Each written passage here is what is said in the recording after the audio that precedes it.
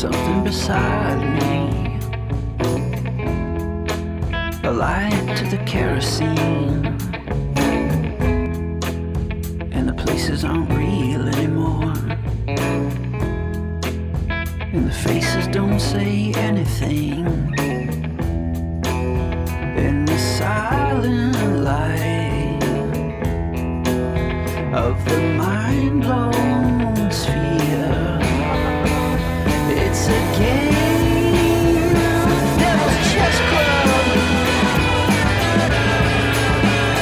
Devil's Chess Club.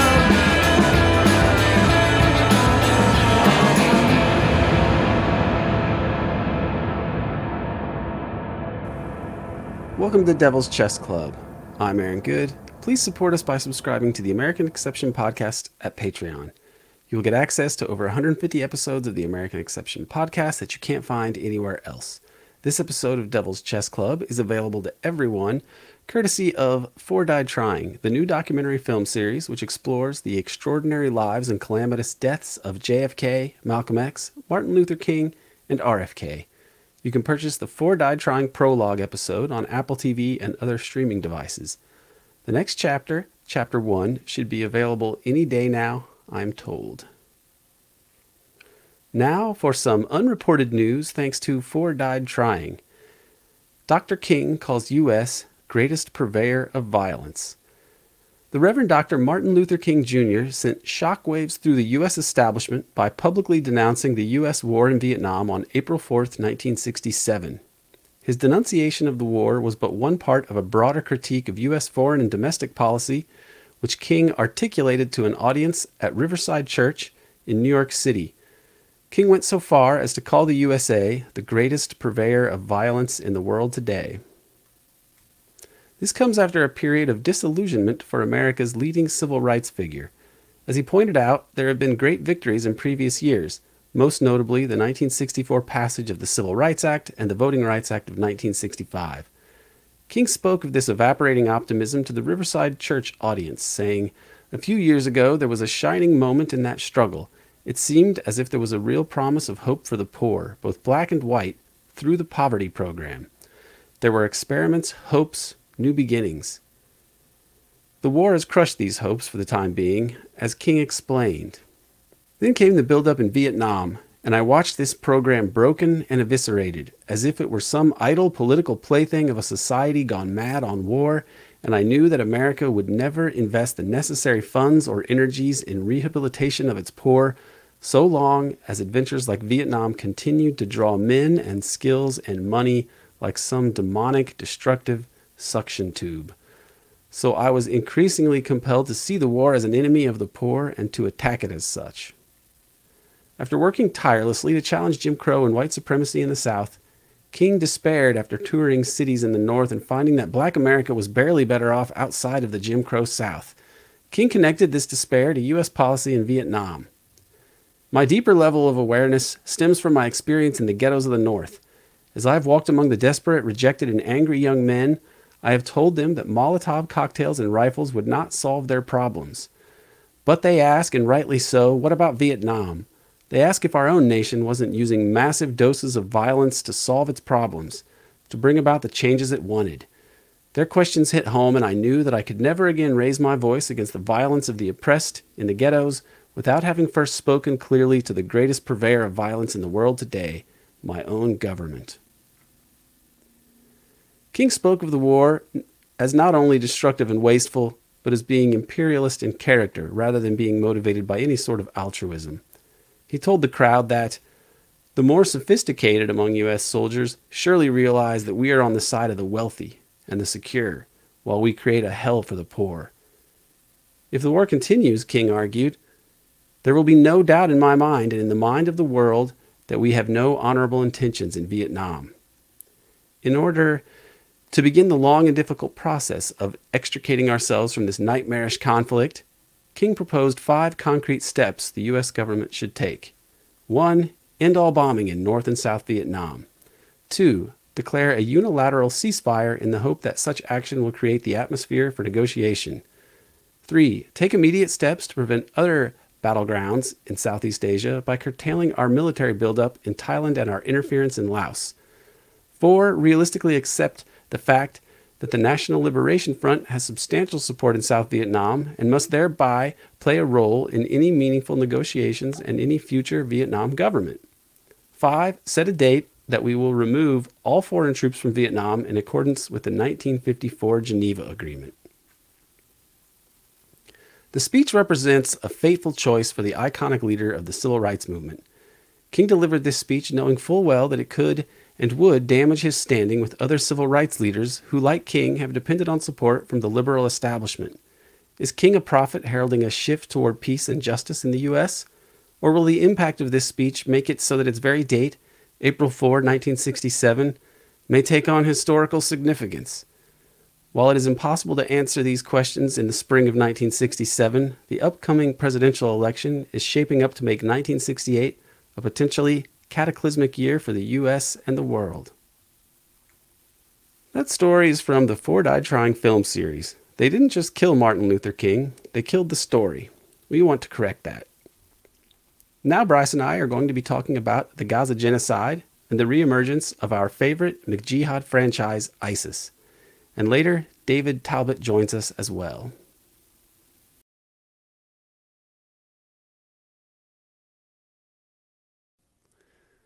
Bryce Green, great to have you here. It's good to be here, Aaron. Now you're in Bloomington, which is a hotbed of radicalism these days. Can you give us an update on how things are going out there for you and your struggle to win people on the campus over to the cause of justice in Palestine and such? Right. Well, as a group, honestly, the Palestine Solidarity Committee is going strong. There's a lot of interest from a lot of different corners on campus. But due to recent events, we're getting even more interest, and the faculty is getting more involved, and alumni are getting more involved. These recent events include the suspension of our faculty advisor, a professor named Abdulkader Sino. He was suspended because he filled out a room form wrong for an event on campus. And then that event on campus hosted a controversial speaker. And the university used that as a jumping off point to launch an investigation and then summarily suspend him. So naturally, even faculty who aren't necessarily pro-Palestinian are like, wait, this one vice provost can just suspend people with the flick of her pen. They're outraged about that. And on top of that, the university just revoked the invitation to a Palestinian artist named Samia Halabi, who was set to debut a bunch of art at the IU Art Museum. And but 2 months before it was supposed to debut, she gets a call from the director saying that there's concern about some social media posts that she's made in support of Palestine. Concerns. We got some concerns, man. Got some concerns. And then they were like, well, we are not certain that we're able to ensure the integrity of this display for the duration of the exhibit. So therefore, we have to cancel. Obviously, probably nonsense. But, both of these issues came to a head yesterday at a faculty meeting or a faculty council meeting where they just laid into the provost for a little bit. But, they defended themselves. They said that there's a lot of security concerns that we'll never know about and that he can't tell us about. But he's been in touch with various stakeholders, including the FBI, yada, yada, yada, to ensure that IU is a safe campus. So, I mean, by that logic, it just seems like you can't invite anyone to speak critically of Israel and Israel's ongoing genocide in Gaza. You could always say it's a security risk. That just gives them the ability to stop anything and act as kind of a anti-First Amendment Gestapo. Exactly. And they said that, in every case, they weigh the potential harm to our credibility against the potential harm of a security breach. Silly. They can't have their credibility damaged because they have no credibility. These are totally total hypocrites who don't really seem to believe in. They're liberals who don't even believe in liberalism when it comes down to it. They're worshipers of power. Yeah, and the provost was telling us how we need to assume that everyone is acting in good faith. And I was like, is there really a good reason to assume that? I don't think so. But But that's where we stand. But In that fact, person some of has to the realize that everybody listening already assumes that that person themselves is not acting in good faith. yeah, So this is yeah, that just adds another layer of silliness to this. it was kind of like he was laughing at us, honestly. Yeah.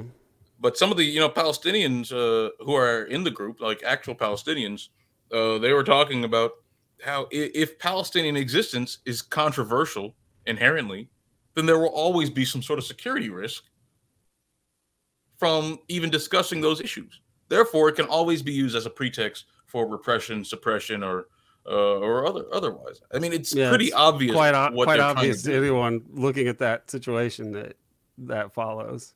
Yeah. If anyone listening is interested in this, they can check out. There's a good article in the Nation by Jeffrey Isaacs, who has been actually pretty good on our side about this.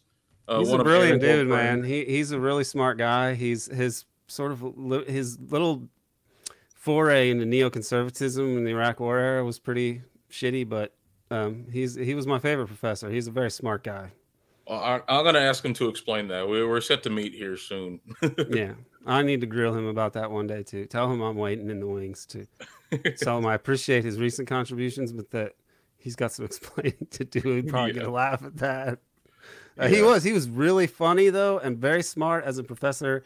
His class wasn't boring when he talked. In fact, he was like such a good lecturer that whenever my classmates would start, saying something that I didn't find especially, deep or interesting, I would be like, shut up, and just let him get back to explaining some shit. Yeah. Which is, I think that's a sign that he's a smart guy. But so that's cool that he's out there and supporting people. Do you think that they're going to be able to? Is there any way to move them on this, or are you guys going to just keep move on to the protest this, try to stir up as much publicity for it, and then try to schedule the next thing and see what they do?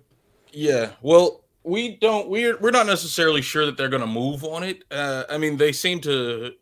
The whole issue is that they use a different they went around the existing procedures as understood by most of the faculty in order to do this unilaterally without any faculty review, without any input from his department. But they doubled down and said that this is actually the right thing. This is actually what the policy says. This is good. This is good, and we're keeping the students safe no matter what. And I hope that you can share in our shared mission. Weirdly enough, during that meeting, he kept using a phrase, "We have to keep what makes us us." And I was like, "What? Isn't that like a Brexit slogan?" Like, isn't that means? I think that's just code for we're going to continue to be assholes. Yeah, that's what I read it as. And you could hear some snickers in the room, but I bet. Yeah, I bet there were groans and eye rolls and all sorts of dissatisfaction. Well, we had a bunch of students show up, and they couldn't help themselves from overtly laughing at some points. And I was like, guys, no, we got to be serious. But I mean, if they're not going to be serious, then they're making it really hard for us to. I mean, the emperor really has no clothes at this point, and the rest of the world, they see this, and it's just, I think that they have lost, the people running shit have just lost the plot, I think, because the rest, they can control their own little fiefdoms through dictates, but the rest of the world is moving on. And so this is, I don't understand where they think that this is going, unless some crazy shit is going to happen soon. We're going to be like, oh, well, I guess that's what they were planning. Yeah, some UFO event is coming soon. Or, a war, some pretext for a war with Iran. It's hard to say. But let's talk about a few things that are in the news and that are very important today around this time, because we want to get this stuff out as quick as we can. And I want to bring up this. This is from The Intercept, and the article is about groups backing a genocide lawsuit against Biden in the U.S. courts. We already know that there's the case going on at the International Court of Justice about South Africa has brought that against Israel for genocide in Gaza, which is to basically say, is there enough probable cause? It's like an indictment basically before they would have a more serious trial, but they could issue an injunction after that. So that's notable. Let me try to pull this up here. This guy summarizes it at The Intercept. I don't particularly like The Intercept, but I do appreciate it, at least, that they are taking a better position on this. I think that they're kind of like Human Rights Watch, where they really are a part of the empire in some ways, but they're like the liberal part, and they can sort of score points by taking a better stand on this than the mainstream, so they can be like, we're not, we're the critics of empire, even though like their owner is an intelligence asset and an oligarch.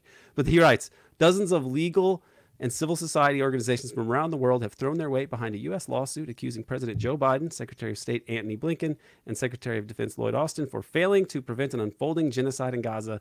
In late December, 77 groups representing tens of thousands of lawyers, civil society leaders, and activists from 6 continents filed an amicus brief in a lawsuit that Palestinian human rights organizations, residents of Gaza, and U.S. citizens with family members impacted by Israel's ongoing assault brought against the Biden administration.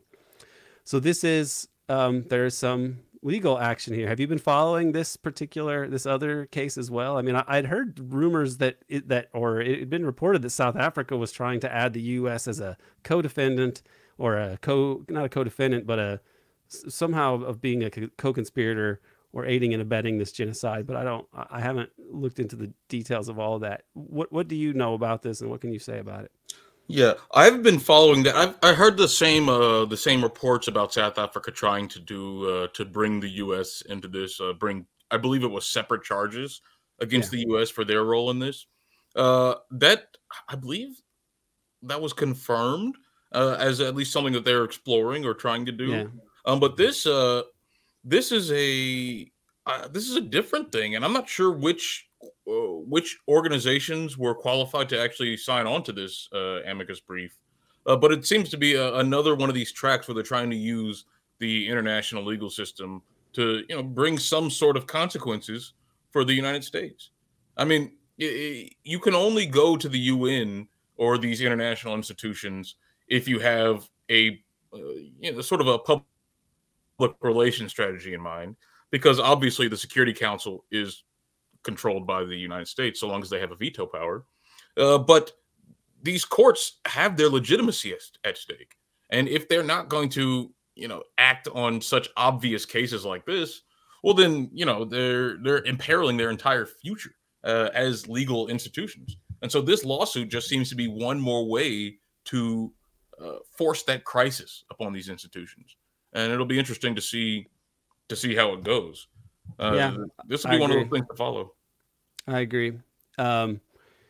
This article was written before they began hearing complaints at The Hague. So there's that 84-page complaint that pertains to the Israeli charges of Israeli genocide against the Palestinians in Gaza. We'll come back to this story if there's something more to report, and I'm very curious. I would imagine that they will have an indictment or whatever you want to call it from the case at The Hague, and this lawsuit I would imagine will get dismissed for lack of standing in some way or another. They tend to smack these things down when it comes to international law in the United States. Yeah, but I would say I can imagine a U.S. court, inviting a challenge to the U.S. government in an international court. I mean, they don't repeatedly that we've seen that there's no way to really challenge the national security state in the courts. They can basically do whatever they want. The empire does what it wants, and it's since Israel is seems to be intertwined with the pinnacle of the U.S. empire. I don't expect anything to come from it. Now, another very interesting thing for anybody who's followed my work and the articles that Peter Duscott and Ben Howard and I did on 9/11 and Massoud and related areas, and the things I've said about McJihad and so on. I mean, I couldn't have made this stuff up. It is really wild. The Cradle just came out with an article on the 16th, reviving ISIS, a U.S. weapon against the resistance axis. So this is cool because the Cradle is not Alex Jones or David Icke or Illuminati.com. They have very solid journalists. This guy is the Cradle's Iraq correspondent, which I assume means he's in Iraq and would just rather not have his name known because, Mossad or the U.S. might kill him. But here, is it a coincidence that the world's foremost terror organization is being revived just as the U.S. struggles under a multi-front assault on its hegemony in West Asia? More curiously, both ISIS and Washington's targets are exactly the same. This is not a long article. People should read it, but I'm going to draw from certain passages in it because it's really An astounding article. It's like, I wish I would have had the time to put something like this together myself, but this guy actually has sources that I couldn't have had anyway. So this is really a great piece from the Cradle's Iraq correspondent. Whoever you are out there, we salute you. And Sharmine Narwani and the other people at the Cradle, I also give them props for publishing this. But this part, Iraqi security sources are warning of an ISIS revival in the country, coincides all too neatly with the spike in Iraqi resistance operations against the U.S. bases in Iraq and Syria and the widening instability caused by what's going on in Gaza. 6 years after they declared victory over ISIS, Iraqi intelligence reports indicate that thousands of ISIS fighters are emerging unscathed under the protection of U.S. forces in 2 regions of western Iraq. Okay, this is a quote. Hundreds of ISIS fighters fled to Turkey and Syria at the end of 2017 after the appointment of Abdullah Kardash as the leader of ISIS in 2019 following the death of Baghdadi. The new caliph began to restructure the organization and ordered his followers to return to Iraq. They exploit the long border with Syria, the security disturbances, and the diversity of forces on both sides of the border to infiltrate the Iraqi territory again. Now, the significance of this is ISIS appears right when the U.S. is forced to withdraw from Iraq, right? Or shortly after this, you have ISIS come in, and then there's another pretext for the U.S. to be conducting military operations in Iraq. Iraq wants the U.S. out of the country. The U.S. builds military bases, and then the pretext for them becomes ISIS, right?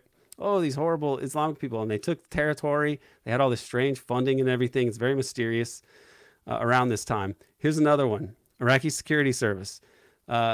Insisting on anonymity, says the U.S. plays a vital role in enabling border violations. Several incidents that confirm the American assistance in securing the crossing route for ISIS members, mainly by shelling Iraqi units on the border, especially the popular mobilization units, to create gaps that allow ISIS fighters to cross the border. So they have their own like militias that are affiliated to, I believe, different like subnational governments or entities or regions. I mean, they have done a lot to try to deal with the security situation in Iraq, which the U.S. is likely inflamed to keep chaos so they can stay there. And ISIS is the most crazy example of it. Okay, early U.S.-ISIS connection, quite clearly, the group's founding and their leaders being among inmates at Camp Bucca in southern Iraq, internment camp run by U.S. military. This is al-Baghdadi and a bunch of the other people who are the top leaders. They were known for abusing detainees. They bring together all these extremist elements, put them together for 6 years, and then they let the now well-networked extremists go free. That was 3 years, 2003 to 2009, or those 6 years. And the religious officials of ISIS even say they used their time at the prison to obtain vows from prisoners to join the terrorist group after their release. Well, I'll tell you my own run-in with this, which is a guy that I worked with who formerly... I used to work with. He was a history teacher, nice guy, but vaguely a centrist person politically, as in like in between Democrats and Republicans. And he told me he worked at the King's College in Jordan, and it was the King's College for the King of Jordan. And he would visit that college and talk to people.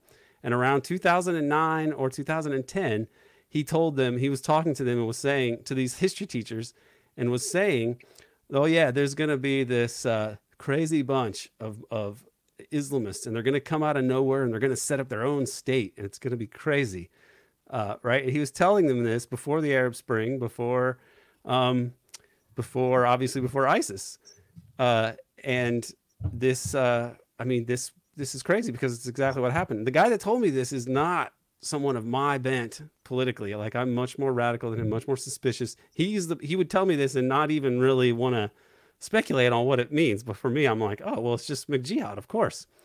So I've told this story on the podcast before. It's really I think about it a lot.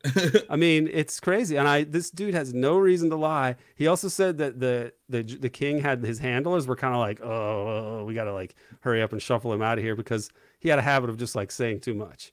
So this is just more confirmation of this. But by now, if you're not a dope, you know that this is an Israeli U.S. thing. It's like to allow the same things that the Arab Spring and the global war on terror, the 9/11 wars were supposed to accomplish. This article also reports U.S. intelligence protected the organization indirectly, allowing them to move between cities. And they also refused to allow death sentences to be implemented against ISIS members, established safe havens. It's really something what they've been able to do. Now here, 4th on January, ISIS claims responsibility for those big bombs that were there for the Soleimani funeral procession. That killed 90 people. That's on the 4th of January. So, not that long ago. And even before that, in October, ISIS used a drone attack. Wow, they've got some really sophisticated hardware in Homs, a Syrian city that killed 100 people. And that these attacks indicate fresh blood, money, and weapons are being pumped into the ISIS organization's arteries again. Hard to argue with that. High-ranking officer of those Iraqi militias said U.S. forces are preventing Iraqi forces from approaching Huron Valley by attacking any of them that come near. This happened when American aircraft targeted units of the PMU that were attacking ISIS. So they can't actually even attack ISIS because they're in areas that the U.S. protects, and sometimes the U.S. even attacks them. Citing intelligence reports confirming presence of dozens of ISIS members in the valley where they receive training and equipment from U.S. forces. I mean, this seems quite straightforward. It should be noted that U.S. forces are deployed under the umbrella of the Coalition to Combat ISIS. Okay, last week, 4 years after Iraqi parliament first wanted to expel them, the prime minister finally weighed in on the destabilizing impact of the U.S. and demanded a quick and orderly exit. So not only has the parliament asked the U.S. to leave, but the prime minister has as well. Washington countered, saying it has no plans to withdraw. It announced on the 14th that it'll be sending an additional 1,500 to Iraq and Syria illegally without the consent of either nation, to fight ISIS. Now, even though both of those countries, their heads of state, hate ISIS, the U.S. is basically protecting him. One irony here is that ISIS appears to regain momentum each and every time Baghdad raises the issue of military withdrawal from Iraq. Yes, funny how that happens. Now, this part here is the closer, and this is the last part I want to put from the article. The article is so good; it's really something everyone should read. It can also no longer be seen as a coincidence that the terror group is now reassembling its forces to target Washington and Tel Aviv's most capable regional foes, the axis of resistance. That means Hezbollah, Iran, Syria, and now Iraqi militias too. Just when the U.S. and Israel are struggling to handle a region-wide multi-front assault from the axis of resistance. The extraordinary synergies between Americans and the world's foremost terror group can no longer be ignored. Their targets are one and the same, and ISIS is only now entering the fray just as Washington begins to lose its hold on West Asia. I mean, this is the most obvious thing. Bryce, what's your take on ISIS? Good, bad? You want to join them? U.S. sock puppet, freedom fighters? What do you think? Well, I'm in contact with the guy who said that he's trying to get me to join ISIS. He said that if I just show up at the corner over there, he can hook me up with some C4, some machetes, some AKs. That's nice. I'll see how it goes. Yeah, they have an attractive package that they offer recruits. I mean, yeah. Well, maybe really, I might be too mentally sound. But yeah, no. This ISIS case is interesting, and we've been talking about it for a while, and I've been following it kind of closely. I have a Google alert for ISIS and ISIS-K. But I mean, it's fascinating to watch the sort of pool ball like effect of ISIS. Like when the U.S. wants something done, when the U.S. has a policy imperative, and it seems that all else fails, all of a sudden ISIS is here to. Well, I mean, if you look at the case now, the attack on Iran, just when the U.S. is ramping up their attack or their rhetoric against Iran. Right when Israel is saying that they're seeking a wider war, right when it looks like the axis of resistance is gearing up for a big something big, and then ISIS comes in and is able to enact U.S. policy with complete plausible deniability. Well, I mean, it's only plausible to some people. Plausible is really in the eye of the beholder, I think. But it's just astounding that you have one of the most radical. Violent Islamist sects in the world, and they have absolutely nothing to say about Israel, and they actually enhance the U.S. and Israel's position in the region.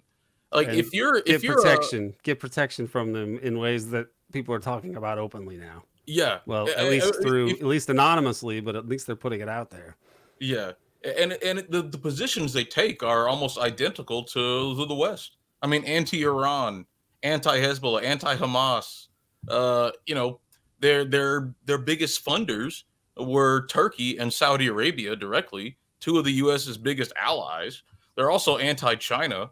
In fact, ISIS-K in Afghanistan, they made it pretty clear that their goal is to stop Chinese development in Afghanistan.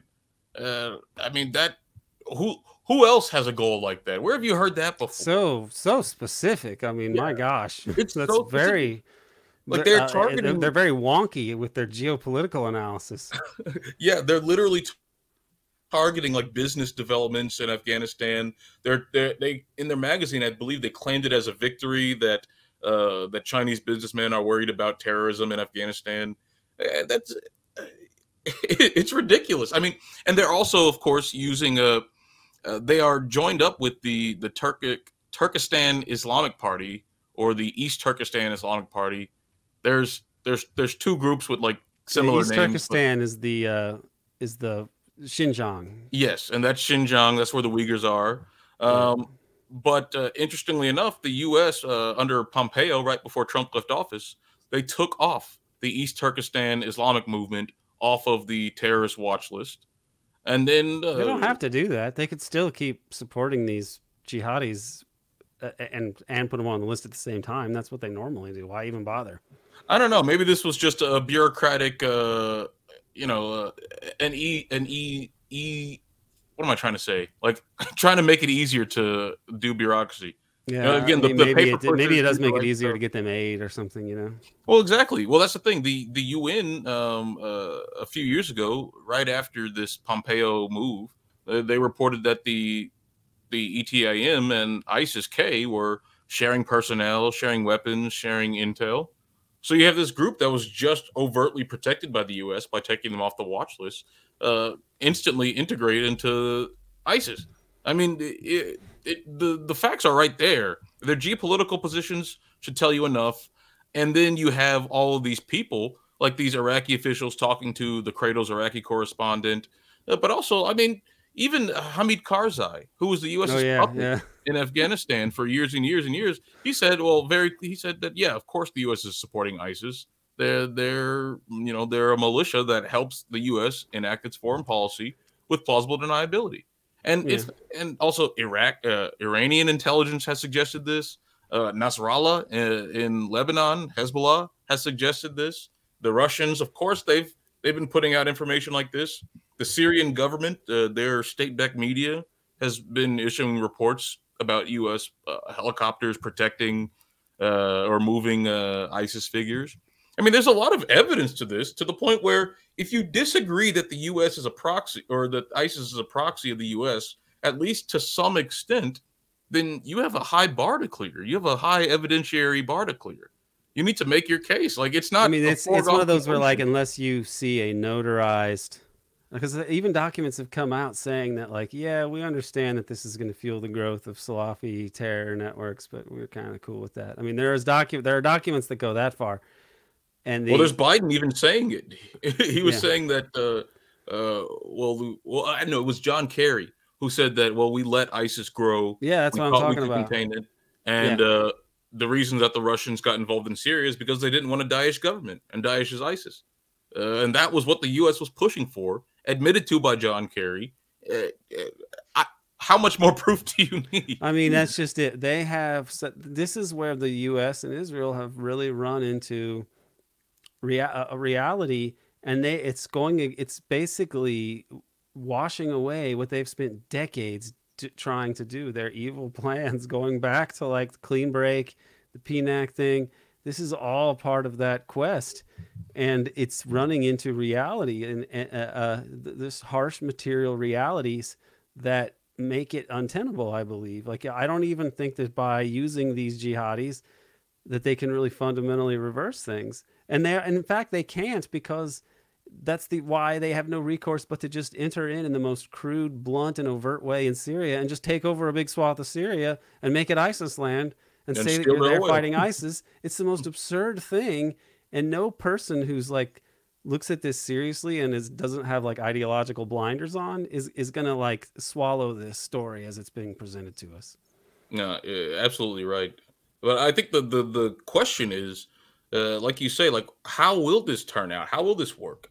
Because as I said earlier, one of ISIS's top funders, like backers, was the Saudi government.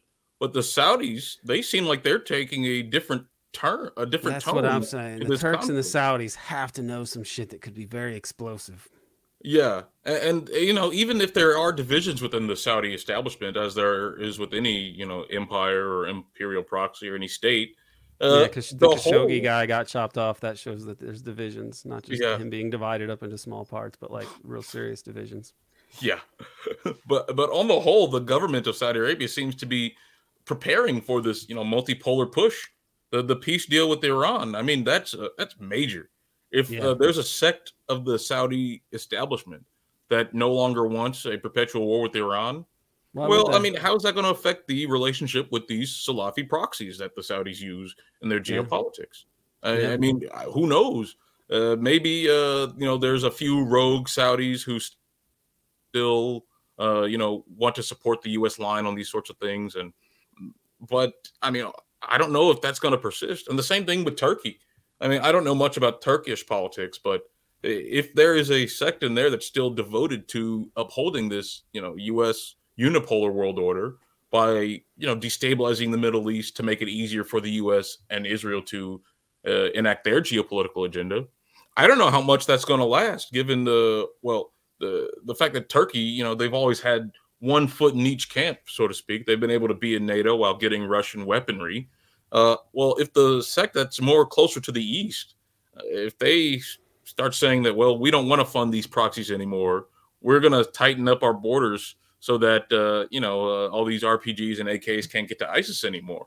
Well, then I mean, ISIS can't persist anymore. I mean, I think more importantly, they could actually reveal the connections between their own intelligence services and ISIS earlier on, Yeah, they if could they do that. wanted to. The problem is, how do they do that without losing some credibility and damaging themselves? But I think that what's pretty clear is that the balance of power is changing. And is Turkey and Saudi Arabia are somewhat inscrutable in that they still maintain good relations with the U.S. They still allow the U.S. to attempt to woo them to side, and they sort of stay on side to a degree. Like even as they were negotiating that, rapprochement with Iran, they were talking about normalizing relations with Israel. I'm referring to Saudi Arabia. They're still So talking about it. yeah, right. And you have to wonder. It's an open question as to how much of this is them really thinking that they must be, in between these two camps in the long run, or are they just trying to sort of placate the U.S. as events unfold, but eventually they're going to break one way or the other? I tend to think that it's that, because the way that I look at it, China I tend to think that it's a and break. Russia and the BRICS are basically saying, hey, Arabs, hey, Persians, you could run your own areas, your regions. You don't have to. You could be the Middle East. The people of the Middle East could be running the Middle East. You don't just have to be the U.S. and Israel's little hype men. Like you don't have to be their little lackeys in the region. And that would be much better for the Saudi, the Arabs and the Persians, the Iranians. And it would be better for China and Russia to kick the U.S. out of there. It would be better for everybody except for hardline Zionists and American imperialists, and maybe Europe if they're really. But I think Europe is just kind of like whatever the U.S. says, we have to follow them. They're our masters. Yeah, they don't seem to be thinking too hard about like their future. the Nord Stream business seemed to solidify that. The fact that they let the U.S. or whomever get away with blowing up the Nord Stream, directly damaging their liquid natural gas exports. I mean, in fact, this Red Sea business, it has another connection to that because I believe it was Qatar, or is it the UAE that supplies a whole bunch of liquid natural gas through that. Qatar has a lot of liquid natural gas. Yeah, well, they ship it through the Suez. Well, if you can't get through the Suez, well, then that raises the price of liquid natural gas in Europe even more. So the U.S. has its fracked stuff though, so they could actually benefit. Some people could benefit in the U.S. from that. Well, the U.S. this whole idea of doing this, yeah, this is where it doesn't seem tenable, because the U.S. liquid natural gas is more expensive to extract, and that's even with the magic of the dollar, which has allowed them to pursue many untenable things just through the magic of money, that they don't really have to conform to the same laws of supply and demand and scarcity as other countries, because we control the currency. So I think that this is very short-sighted. I don't even thinking that you're going to turn that the U.S. is going to somehow be Saudi Arabia of natural gas, and that you're just going to keep European industry going this way and German industry going this way, it seems like lunacy to me. It doesn't seem at all feasible. Well, it seems like they kind of want to destroy European industry, destroy Germany. I mean, it's what Michael Hudson wrote as soon as the Ukraine war broke out. The U.S. defeats Germany for a third time, and they get to set the rules for how Germany is going to develop without the industry. I mean, you're seeing it in the German press and the American financial press all the time. They're talking about deindustrialization of Germany because the high price of energy means you can't build anything, you can't produce anything. Yeah, that's going to persist.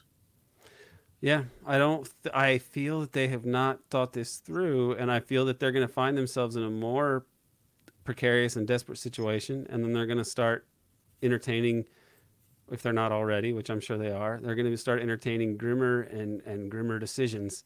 And I don't know what that means for us, but everything about them so far suggests that they do not recalibrate to accept defeat. That actually not being the alpha dog of the world is not something that they have factored in.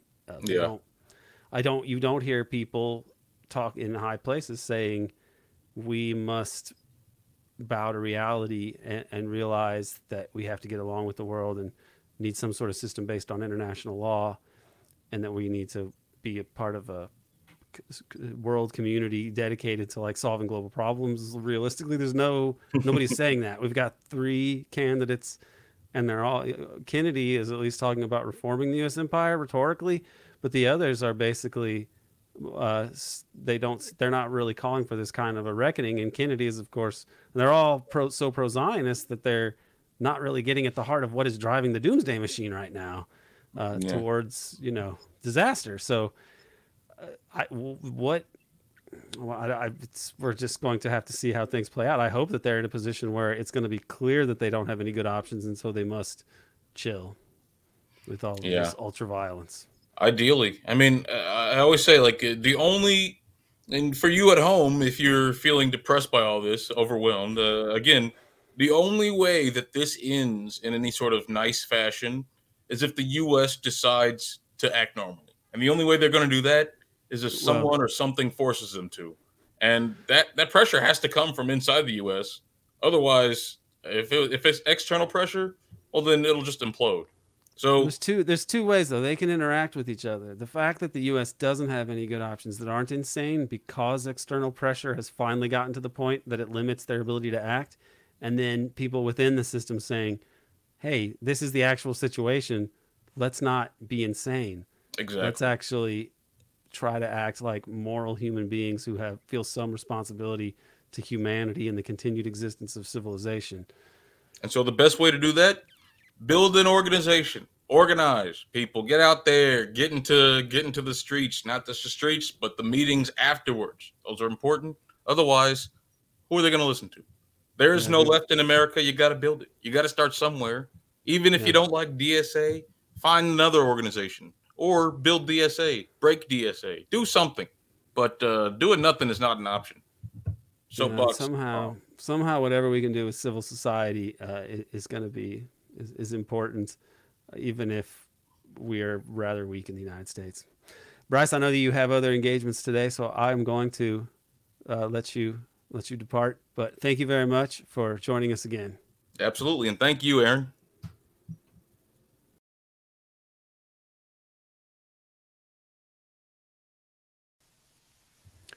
David Talbot, thank you for joining us again.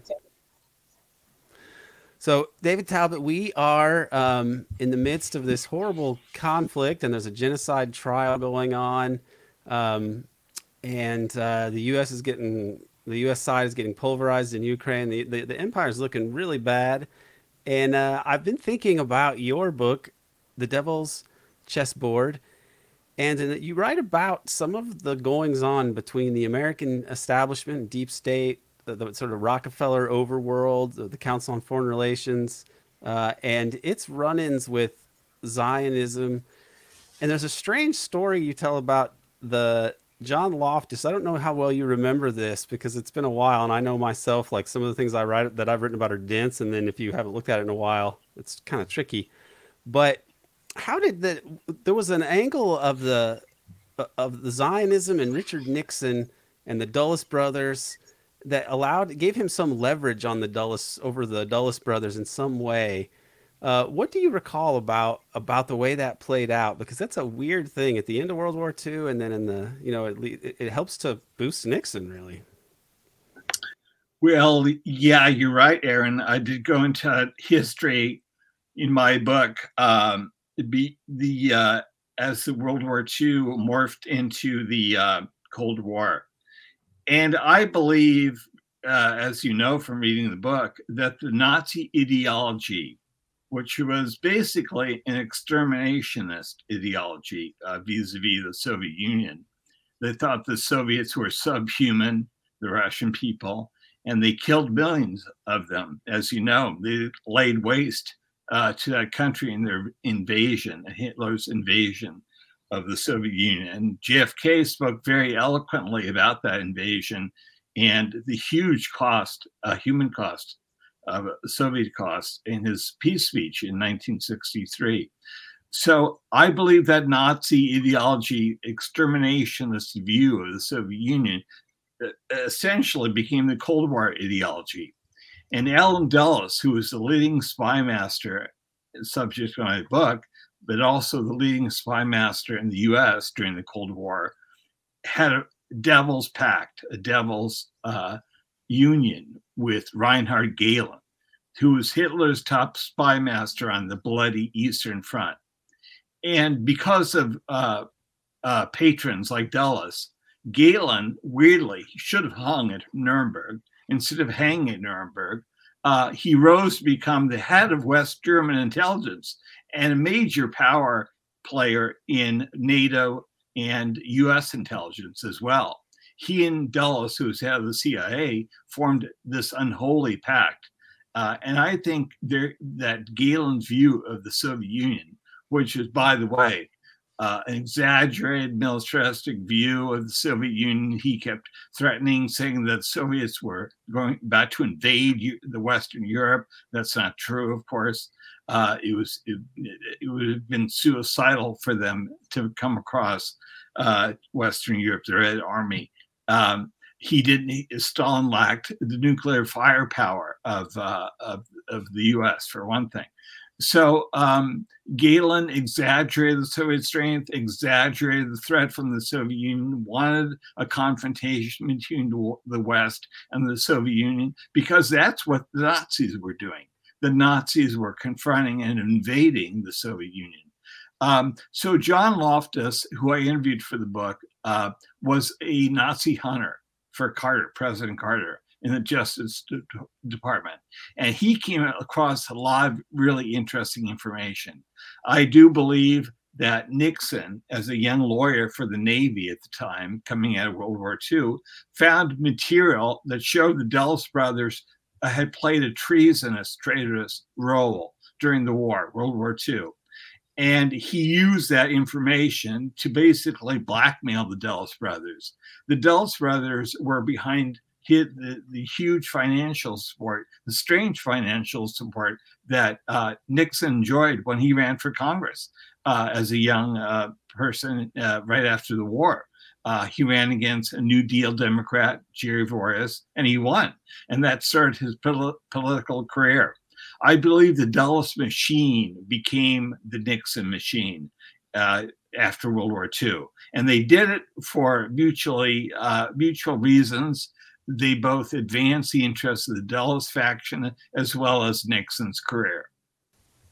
Right, because they used Nixon. I mean, it's known that Nixon was visited by people from, Eastern banking circles, like maybe Brown Brothers Harriman, that they sort of groomed him to run against Voorhees.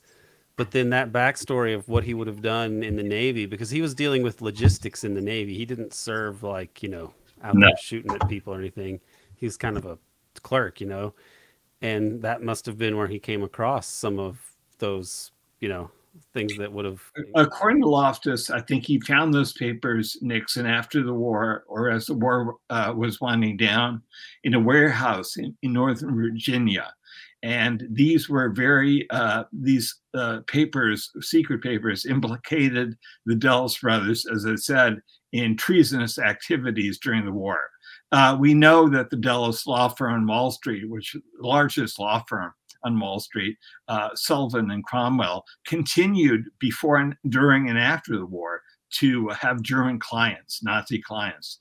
And I believe Dulles, Alan Dulles, as the top spy for the US and continental Europe, in Switzerland, was meeting with the Nazis on a regular basis. They came across the border into Switzerland. And of course, he engineered a separate peace in Italy with Nazi forces against the expressed will of the Roosevelt administration. So that alone was a traitorous activity. He was entering into negotiations with SS officials in Italy at the end of the war against. Is that the Karl Wolff story? Exactly. Karl Wolff was head of the SS in Italy, and he saved his life. Dulles saved his life, sent commandos into northern Italy to protect him from Italian partisans who wanted to kill him for war crimes against Italian partisans. So yes, Dulles on many occasions crossed swords, or was that cross purposes with the Roosevelt administration, which he ostensibly served. And he was basically making a pact with the devil, with the Nazis.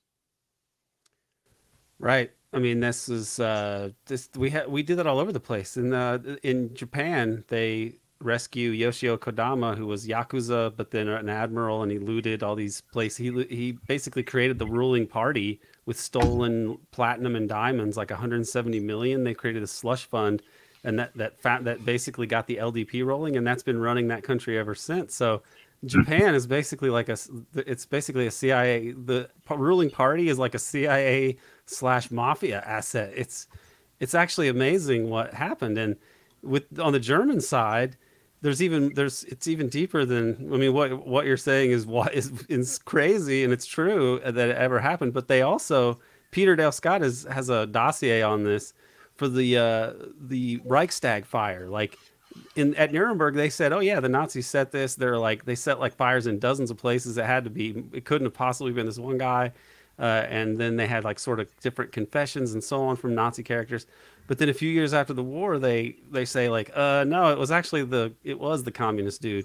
And Peter says the reason for that is that a lot of the people that were implicated in that were rehabilitated, quote unquote, and put in the new West German government. And so then they had to say like, oh, it wasn't the Nazis that set the Reichstag fire, which is, and that's still what like the nerds at Jacobin, they still like write about that. Like that's the good lefty, professional lefty thing to do, is to believe that the Nazis didn't do that, because that would have been a conspiracy, and you can't. They wrote that? It's even wrong to accuse the Nazis. Yeah, there's an article where it's like the Nazis exploited the Reichstag fire, and it's like, no, they didn't. That you nerds. Did they fire? Wow. That's yeah. the left, though. That's the left in the U.S. The left is so nice to the right and to the state, and even the Nazis. They're so kind. They think their compassion will change the world. I think it's important, Bryce and Aaron, to understand this history and to go into it and read books like mine and others that have been written about this, because essentially the Nazis were not defeated. The Nazi ideology took control in this country and became the Cold War ideology. And Nazi officials, as you said, Aaron, continued to run the West German government after the war. And Nazi officials, or pro-Nazi officials like Dulles, ran the anti-Soviet Cold War machinery in this country. So I believe that this influence is even felt today with the anti-Putin effort to revive the Cold War and actually demonize Russia. Lord knows there's enough problems with Russian society. They probably Putin wouldn't allow us to have this podcast if we did, if it became too popular. There are enough problems without exaggerating them, going to war with them. But we should never engage with Russia militarily. They will prevail in Ukraine. They'll fight to the last soldier. That's what Russians do. That's what they did during World War II. It's insane to antagonize them and to keep encroaching on their territory, as we've done, NATO's done, steadily since 1989, since the Berlin Wall fell. So, and now, the U.S. is engaged militarily, has been somewhere in the world, Gaza, Africa, Yemen, the Ukraine, Syria, you name it, still in Syria. throughout the world, ever since JFK was killed. He was trying, the president who tried to establish a reign of peace and diplomacy and justice in this country. And we see what happened to him. The bad guys won, and they continue to win. And you keep talking about this exterminationist ideology. I mean, to bring it back to like Reinhard Gehlen, I mean, the reason that he was rehabilitated, it wasn't just that the West didn't care, is that they found his Nazism useful. Is that Gehlen understood this, and he, hid a bunch of intelligence all around in different areas, and he was, I believe, his position was head of intelligence for Hitler of the Eastern Front. Yeah. And then later he was the head of West German intelligence too. But then, and so he understood this about the West, and that they would have an eventual confrontation with the Soviet Union, just because he understood the internal logics of Nazi society and how it, in a very large way, mirrored that of American society.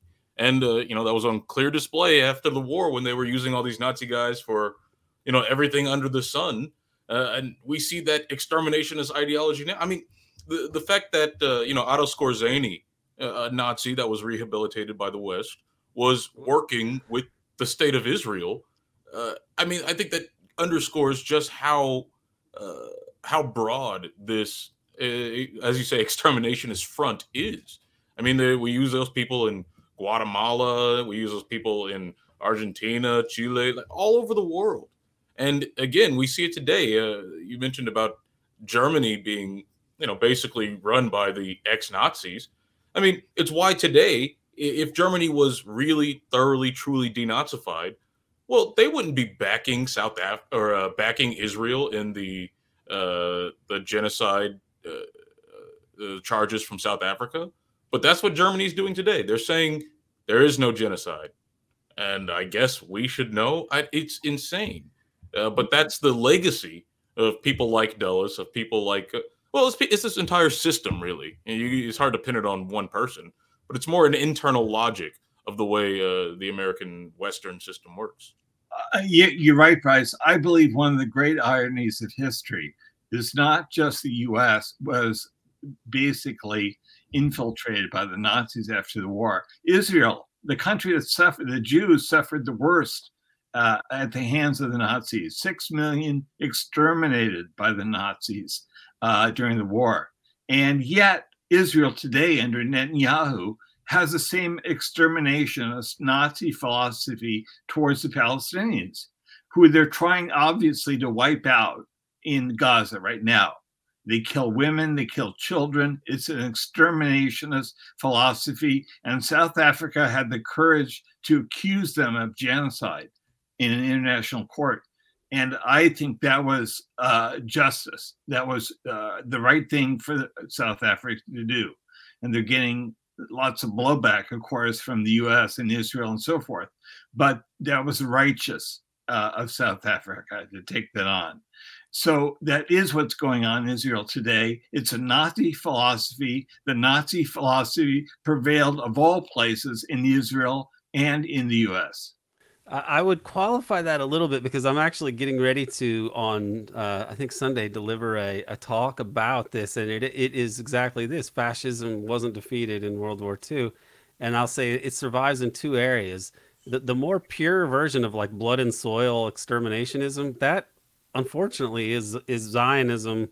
I mean, Lebensraum and the Greater Israel, Master Race and the Chosen People. It's weird. At the seat of Amalek. I mean, this is like very, very horrific stuff that like it's amazing they have so much power that it usually doesn't go commented on, although I think that they've actually changed that and they've sort of screwed themselves this way because now people are actually saying like, you know what, this is actually insane. More people are saying that. But the American version of it is a kind of fascism, except it's got different vibes. It's like, it's not goose stepping and like we are the Führer principle. It's like Wall Street lawyers. And if you have to kill somebody, generally you would like to have it be done covertly so you can say you didn't do it. Whereas the Nazis, I mean, they conspired too, like with the Reichstag fire and staging all those events to go into Poland. But generally they were more straightforward, like, yeah, we're Nazis. The US is like, oh, we defeated the fascists and we're Democrats. But like, if they'll kill anyone who is in the way of like the empire, the Reich, including the president. So that's where it does survive. It's the idea that like the oligarchy must win, and if threatened, it can kill anyone who gets in its way. That is what survives, and that is what we're faced with today. And they're gonna lose, but they're not losing because they've been defeated at home because democracy rose up and said no. They're losing the same way other empires lose. Yeah. Now, there's another part of this that I just want to mention in passing because it's fascinating to me. But Charlotte Dennett and Gerard Colby, I was talking to them a while ago. I interviewed them for to talk about their book on the Rockefellers, and they were working on a new book. And I don't know if they found a publisher for it. They were thinking maybe Skyhorse, but I don't know if that ever happened. But they were saying that part of what happened after World War II was that Zionist interests found dirt on the Rockefellers, and that they had basically collaborated more closely with the Nazis than has been previously disclosed. Even though we know Standard Oil and Sullivan and Cromwell, those sort of entities there was a lot going on there. That the Rockefellers may have been more directly involved, and that was a way that they were kind of blackmailed in a sense after World War II in some way. But I don't have any details about that. So I was about to say that's an interesting story. I mean, like, was it like Zionists in America, or was it like the Mossad's Nazi hunters? They found links between, existing Nazis and the Rockefellers.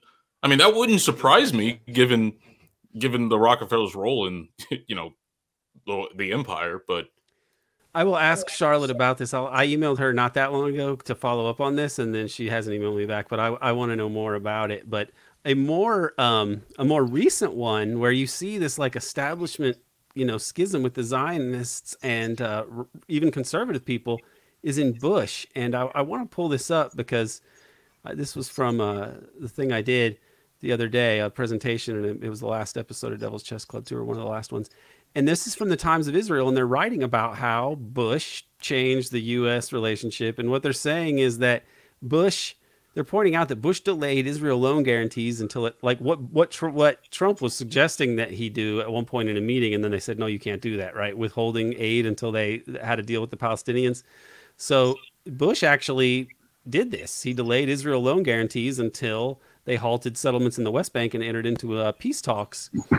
And that this was they're saying he made clear the cost of an American president waging a political fight against the vast coalition of lobbying groups. And they talk about the Jewish vote in this article, but I think that they really understate it because the power of the Israel lobby isn't so much the Jewish vote. It's like, that's actually not that huge of a thing. It is the influence that they have in the media and the campaign finance system and so on. I mean, so this is wild because if they do this to Bush, who is like Mr. I mean, this is not a liberal character. He's not Adlai Stevenson. He's like Mr. Darkness in a sense. Like, he's the guy that is you can trace him through a whole lot of scandals, and from the JFK assassination, his weird appearance there in that document with J. Edgar Hoover, and then in the 70s is the CIA director, but like he was probably CIA all along.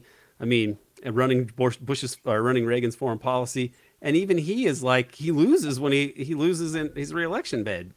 Larry Wilkerson says he thinks it was because of Israel, and like, I think that if you try to understand what happened in the U.S. after the Cold War and all these terrible foreign policy mistakes, they all are like, they were dumb, but they're like what Israel wanted, like the clean break thing that Richard Pearl. I don't want to call him Richard Wolff. I get those guys mixed up. Richard Pearl, thank you, who later went on to work for W. I mean, it's all like this neoconservatism and Zionism intertwined. Some of them dual citizens, and it seems like this is a big part of the story of what happened to the U.S. at the end of the Cold War. Is that like neoconservatism boosted by hardline Zionism has guided us into debacle after debacle. It honestly seems that it reflects the changes going on in Israel at the time as well. Because from that Times of Israel article, I mean, the Bush administration pushed Israel into Madrid, which was, key in the Oslo process after the first Intifada, which, that was when a major wing of Israeli society, with people like, God, I'm forgetting Rabin.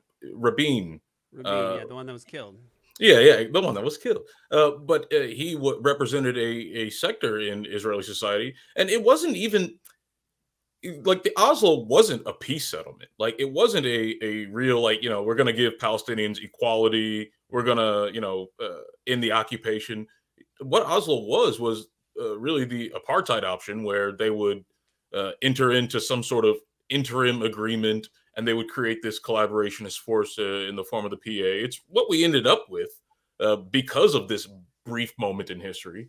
But what that did was invigorate the Israeli right, and then you get Netanyahu a few years later, and then that ushered in this imperium of hardline Zionism.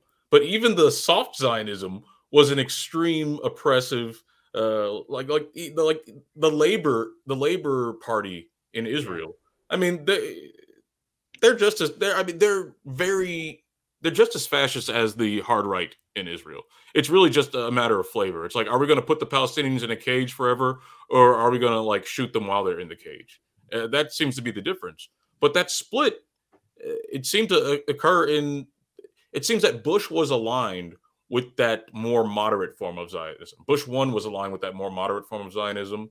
But by the time they were pushing for a two-state solution, I think Rabin was, and it was the negotiations were supposed to continue past Oslo. Yeah, but the negotiations for even if Oslo had reached its intended conclusion, I don't. Even Israelis acknowledge that the plan was never like a full equal Palestinian state that can have a military and control its own borders. It would still be a rump state, a subordinate state, but it would be a state on paper, which is far more than the Palestinians have now. But the fact that process was, undercut, gave us this permanent state of apartheid where they just divide the country into Bantustans, expand the settlements to the point where they can create the facts on the ground. That means the Palestinians will never have their own state, and that's what they did. But the Bush too seemed to be aligned with that more hardline Zionism that blow up the world, blow up Iran, or not blow up Iran, but use Iran. He saw what happened to his dad. He saw that his dad stood up to those people.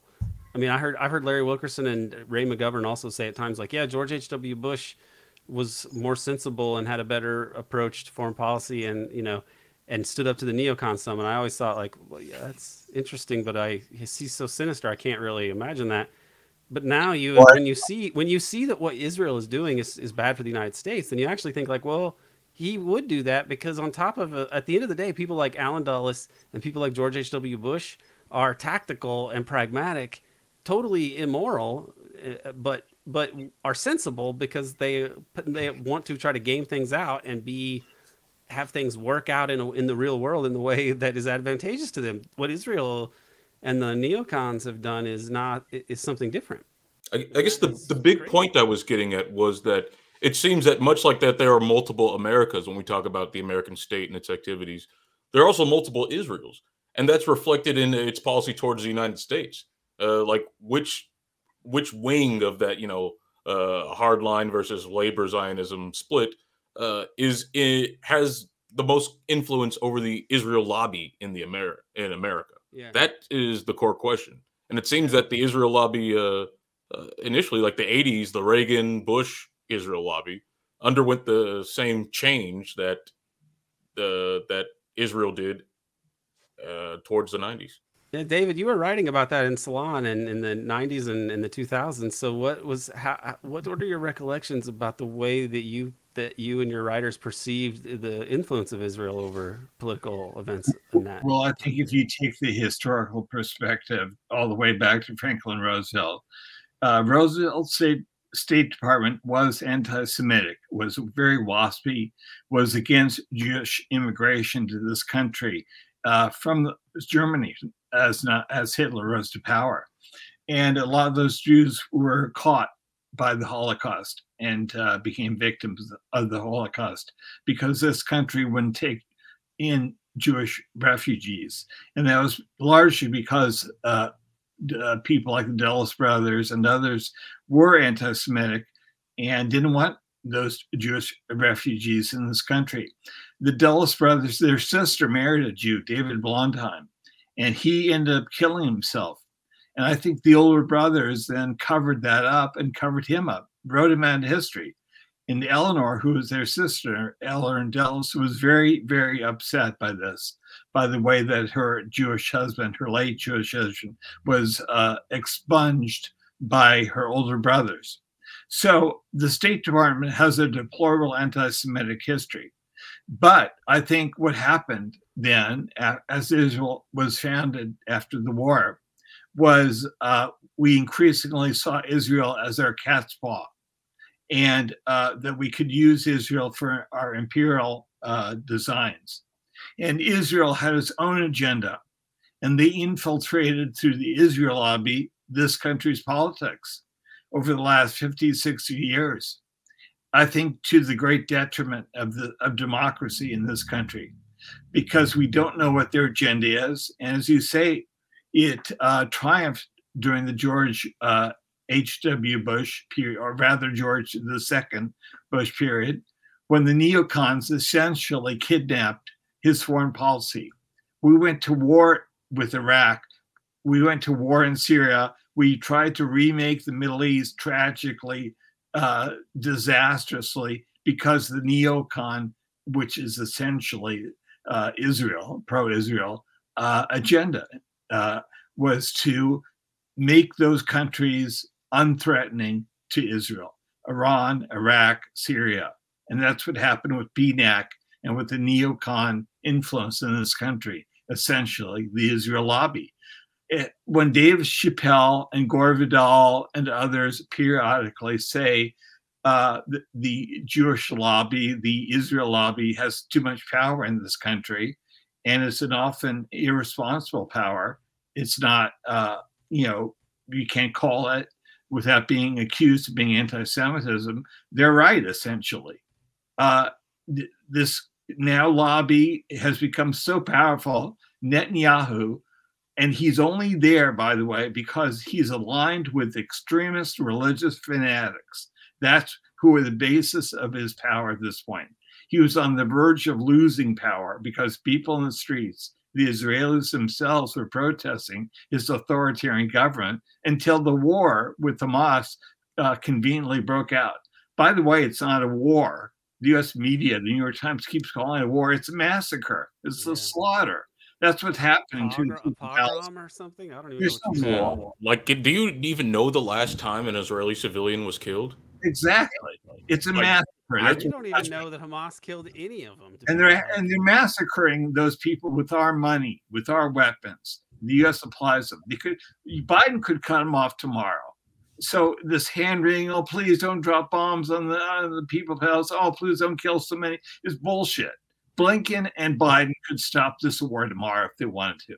So, I think Netanyahu, unfortunately, is carrying out the designs maybe too aggressively, too violently for our taste, for the world's taste.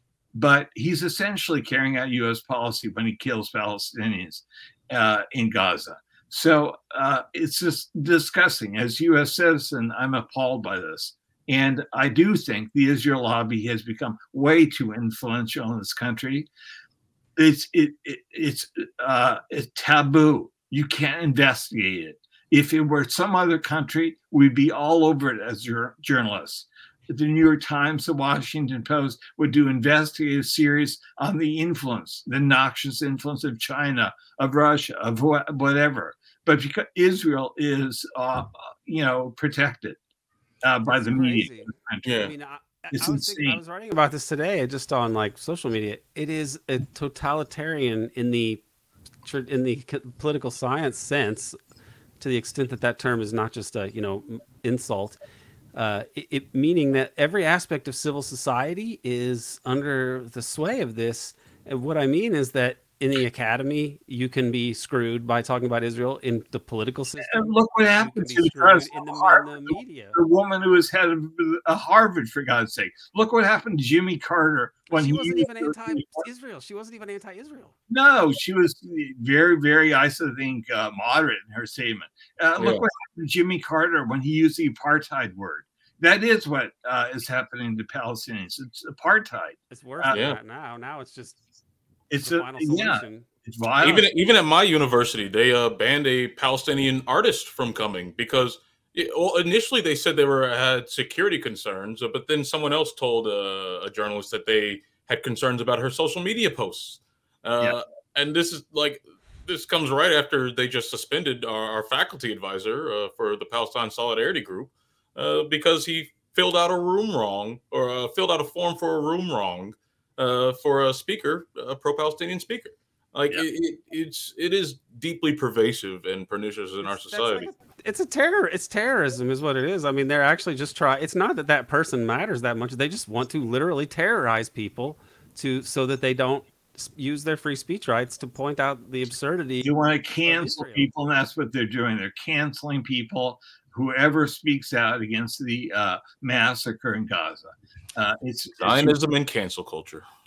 That's the original cancel culture. It really is. And it's funny that these frauds like Barry Weiss, that fanatical Zionist is like talking about, cancel, but like she's a lunatic. Yeah, right. Wait, it's a joke, but side note, does she still write for the Washington Post? No, I think she's on Substack or something like that. Okay. But yeah. Well, look, I mean, it takes podcasts like this. It takes a few people to speak out. But there is, I think, something to be really deeply investigated. The power of the Israel lobby, the power of the presidents. When Netanyahu thumbs his nose at Blinken and Biden and says, we're going to do whatever the fuck we want, and thank you for your input, go the hell away. I mean, it's ridiculous. Who's calling the shots now? Netanyahu or Biden? Yeah. I mean, they just made him look like a fool, like multiple times, look like an absolute fool, like the Al Shifa stuff. The U.S. intelligence to this day maintains that Hamas had a command node under Al Shifa, even though all the human rights organizations that matter were like, there's no evidence of this. Even the 40 beheaded babies, they had Biden go out and say that he saw pictures of this. Never before would I thought I'd see something like that. And then he ended up looking like a total fool. So he's out there clowning himself. For what? So Israel can continue its genocide? Like that's a level of power you can't that doesn't just happen. Yeah, I mean, I'll say this. When it was clear where Ukraine was going, I was saying repeatedly, Bryce, you probably heard me say this, like, there's no way that this election in 2024 is going to happen with the backdrop being just everything going on as it was, and with Ukraine, this total disaster that everybody's focused on. I knew some crazy shit was going to happen. And then it came. I mean, I said this over and over again. I was like, something crazy is going to happen before now, because if they can't reverse this in Ukraine, there's got to be something. And I don't know how that factors in, but like I think in some sick way, the American deep state prefers people to be arguing about Israel. Rather than if this wasn't going on and we're just like, oh my God, the average age of the Ukrainian military is 48 years old now, and they've lost how many hundreds of thousands? Like, instead, it's taken that off the radar. I don't know. I have no idea the mechanism that it works, and I'm not making any grand theory that would try to explain everything, but this is a horrific spectacle, and it is related to the terrible state of the U.S. empire in some way, and the precarious position that it's in going forward. And I don't think Biden's going to be there in November running. Well, let's talk, Aaron, let's pivot in the time that's left to the disaster, the train wreck that is the 2024 presidential race. I think we're witnessing really a tragic implosion of American politics this year. If Bobby Kennedy stays in the race and is able to get on the ballot, he has the biggest favorable rating of the three candidates, of any candidate right now, according to the latest polls. Biden is, as you said, a dead man walking. Trump is sounding more and more like authoritarian blowhard every day, and he's way ahead in the polls, defeating Biden. The DNC is so stupid, the Democratic Party establishment, that they're putting up an old, doddering, weak candidate who can't beat Trump. And, they've been told this again and again. Will they replace him? Maybe they can legally after the primary season. They'll put someone else up there. But the problem is the Democratic Party bench strength is so weak now. Who the hell are they going to put up? I watched the debate between Gavin Newsom, who I know quite well. He was my mayor here in San Francisco for 8 years before he became governor. And I've interviewed Gavin. He's interviewed me about my book, Season of Witch, about the history of San Francisco.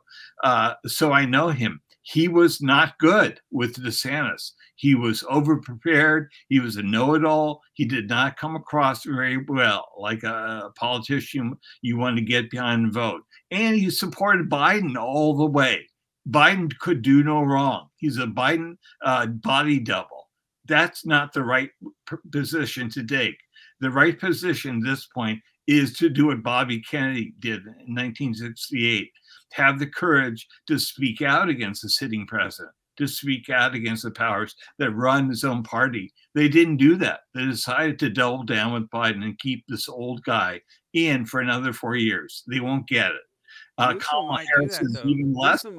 Newsom might pose as the more moderate voice on Israel, and then leave Bobby, the deranged Zionist out there. I don't think so, Aaron. I think he's a captive of the Israel lobby, like all politicians are. Are you kidding? I agree. From California. He's from Los Angeles, Hollywood. I mean, that's the center, one of the centers of the Israel lobby. No, most likely you're right. Most likely that's right. However, I think there's the possibility of him even just reverting to the normal line of like, oh, we should have a peace process and a two-state solution. He went to Israel, Gavin, right after the war broke out there. So no, he's then it's going to be always. So that's an alternative. I mean, sadly, Bobby Kennedy Jr. decided to double down also on Israel during the whatever you call it, the massacre of the Palestinians. It's a like a aerial pogrom. I don't even know what you call it, but yeah, I don't think that Bobby. A lot of people are really angry at Bobby, like they're personally angry with him for his Israel business, and I find it horrific. But I will say that, like, for anybody who's really pissed at him for it, I don't think he can win with this position. I think that's why Biden is tanking, and it's not Bobby's gain. Bobby can't win with it, and if Bobby sticks with this position to the end, it's the big question is going to be like, what in the hell was compelling him to basically just sacrifice, self-immolate his chances on this Zionist altar? I mean, it's really this is the big question. We've talked a lot about why Bobby is chose to die on this hill. I do think that he would get a 10% bump. The youth vote would go for him overnight if he were to speak out about a ceasefire and to defend the Palestinians. But he's chosen to double down with Israel. And I don't understand it. I know I've known Bobby for some time, and I can't understand it. I've written to him personally, and it doesn't seem to have any impact at all. People around him or close to him want him to speak out about this, but whenever he does, like with Chris Paul, it's an embarrassment. So I don't know. I can't say what his motive is. Well, we will see what we will see, but I do think that it looks bad for both Zionism and the U.S. empire, and that the rest of the world is rising up here in a way that they have never been able to. And it really goes back to concerns that were when the U.S. was rational. You had Eisenhower intervening in the Suez Canal the way that he did, Suez Crisis. Something went terribly wrong, and it could end up destroying U.S. hegemony, which would have collapsed eventually because you can't run the world forever. but also that imperils the Zionist project at all. Like they need the U.S. to be the alpha dog, and they're destroying that too. This is an Let's give amazing Bob. time. He's the one candidate, the major candidate, who is willing to talk about the military industrial complex, to talk about the military overreach of the U.S. empire, of Ukraine. And he's been a critic of all the things he should be a critic of. He's the one person who talks honestly about all of that. But Israel and Gaza are blind spots for him. He can't seem to integrate those into the rest of his very compelling, I believe, philosophy about a post-Pax America. That's what we're looking at. Will it be violent, or will this transition be peaceful? And right now it looks really, really ugly, I have to say. Yeah. I mean, take Bill Ackman, okay? Bill Ackman was pro-Ukraine war. He's backed Bobby Kennedy. He's a quite despicable figure. I mean, this guy, if if Time Magazine gave like Asshole of the Year award and let the public vote on it, Bill Ackman would have a good shot at that. And so he's his own wife is a plagiarist, right? His wife is a plagiarist, but that's so far down the list. She's got other issues too, I believe. But what I'm getting at is that if what Bobby's saying about the empire and winding it down, if he were able to do that and cut the budget in half and make the U.S. no longer the policeman of the world and not have all these military bases, that seems that it would be not conducive to Israel doing what it has done, and that Bill Ackman should be able to game that out. So, I mean, you wonder if these guys are backing Bobby because they think somehow it's going to help to get Trump to win or something. I mean, I don't understand where he gets his support from these guys when the rest of his program, even though he's saying he's pro-Israel, the rest of his program would basically spell the end of Zionism. And so really, what in the hell is going on with this? Yeah, it's really head scratching. I don't know either what is going on with him. All I can say is, and as I've said to you before, his uncle JFK ran as a Cold Warrior against Nixon in 1960. He out Cold Warriored Nixon on Cuba and the missile gap and a number of issues like that. And then when he became president, he became a man of peace. I hope Bobby is the same way in Israel too. I hope now he's running as a militarist, but he'll run as a man of, he'll rule and govern as a man of peace if he makes it to the White House. That's a big if. That is definitely a big if, especially as things are. But it's gonna be a crazy 10 months until we get to that point. David Talbot, thank you so much for joining us again. Thank you, Aaron.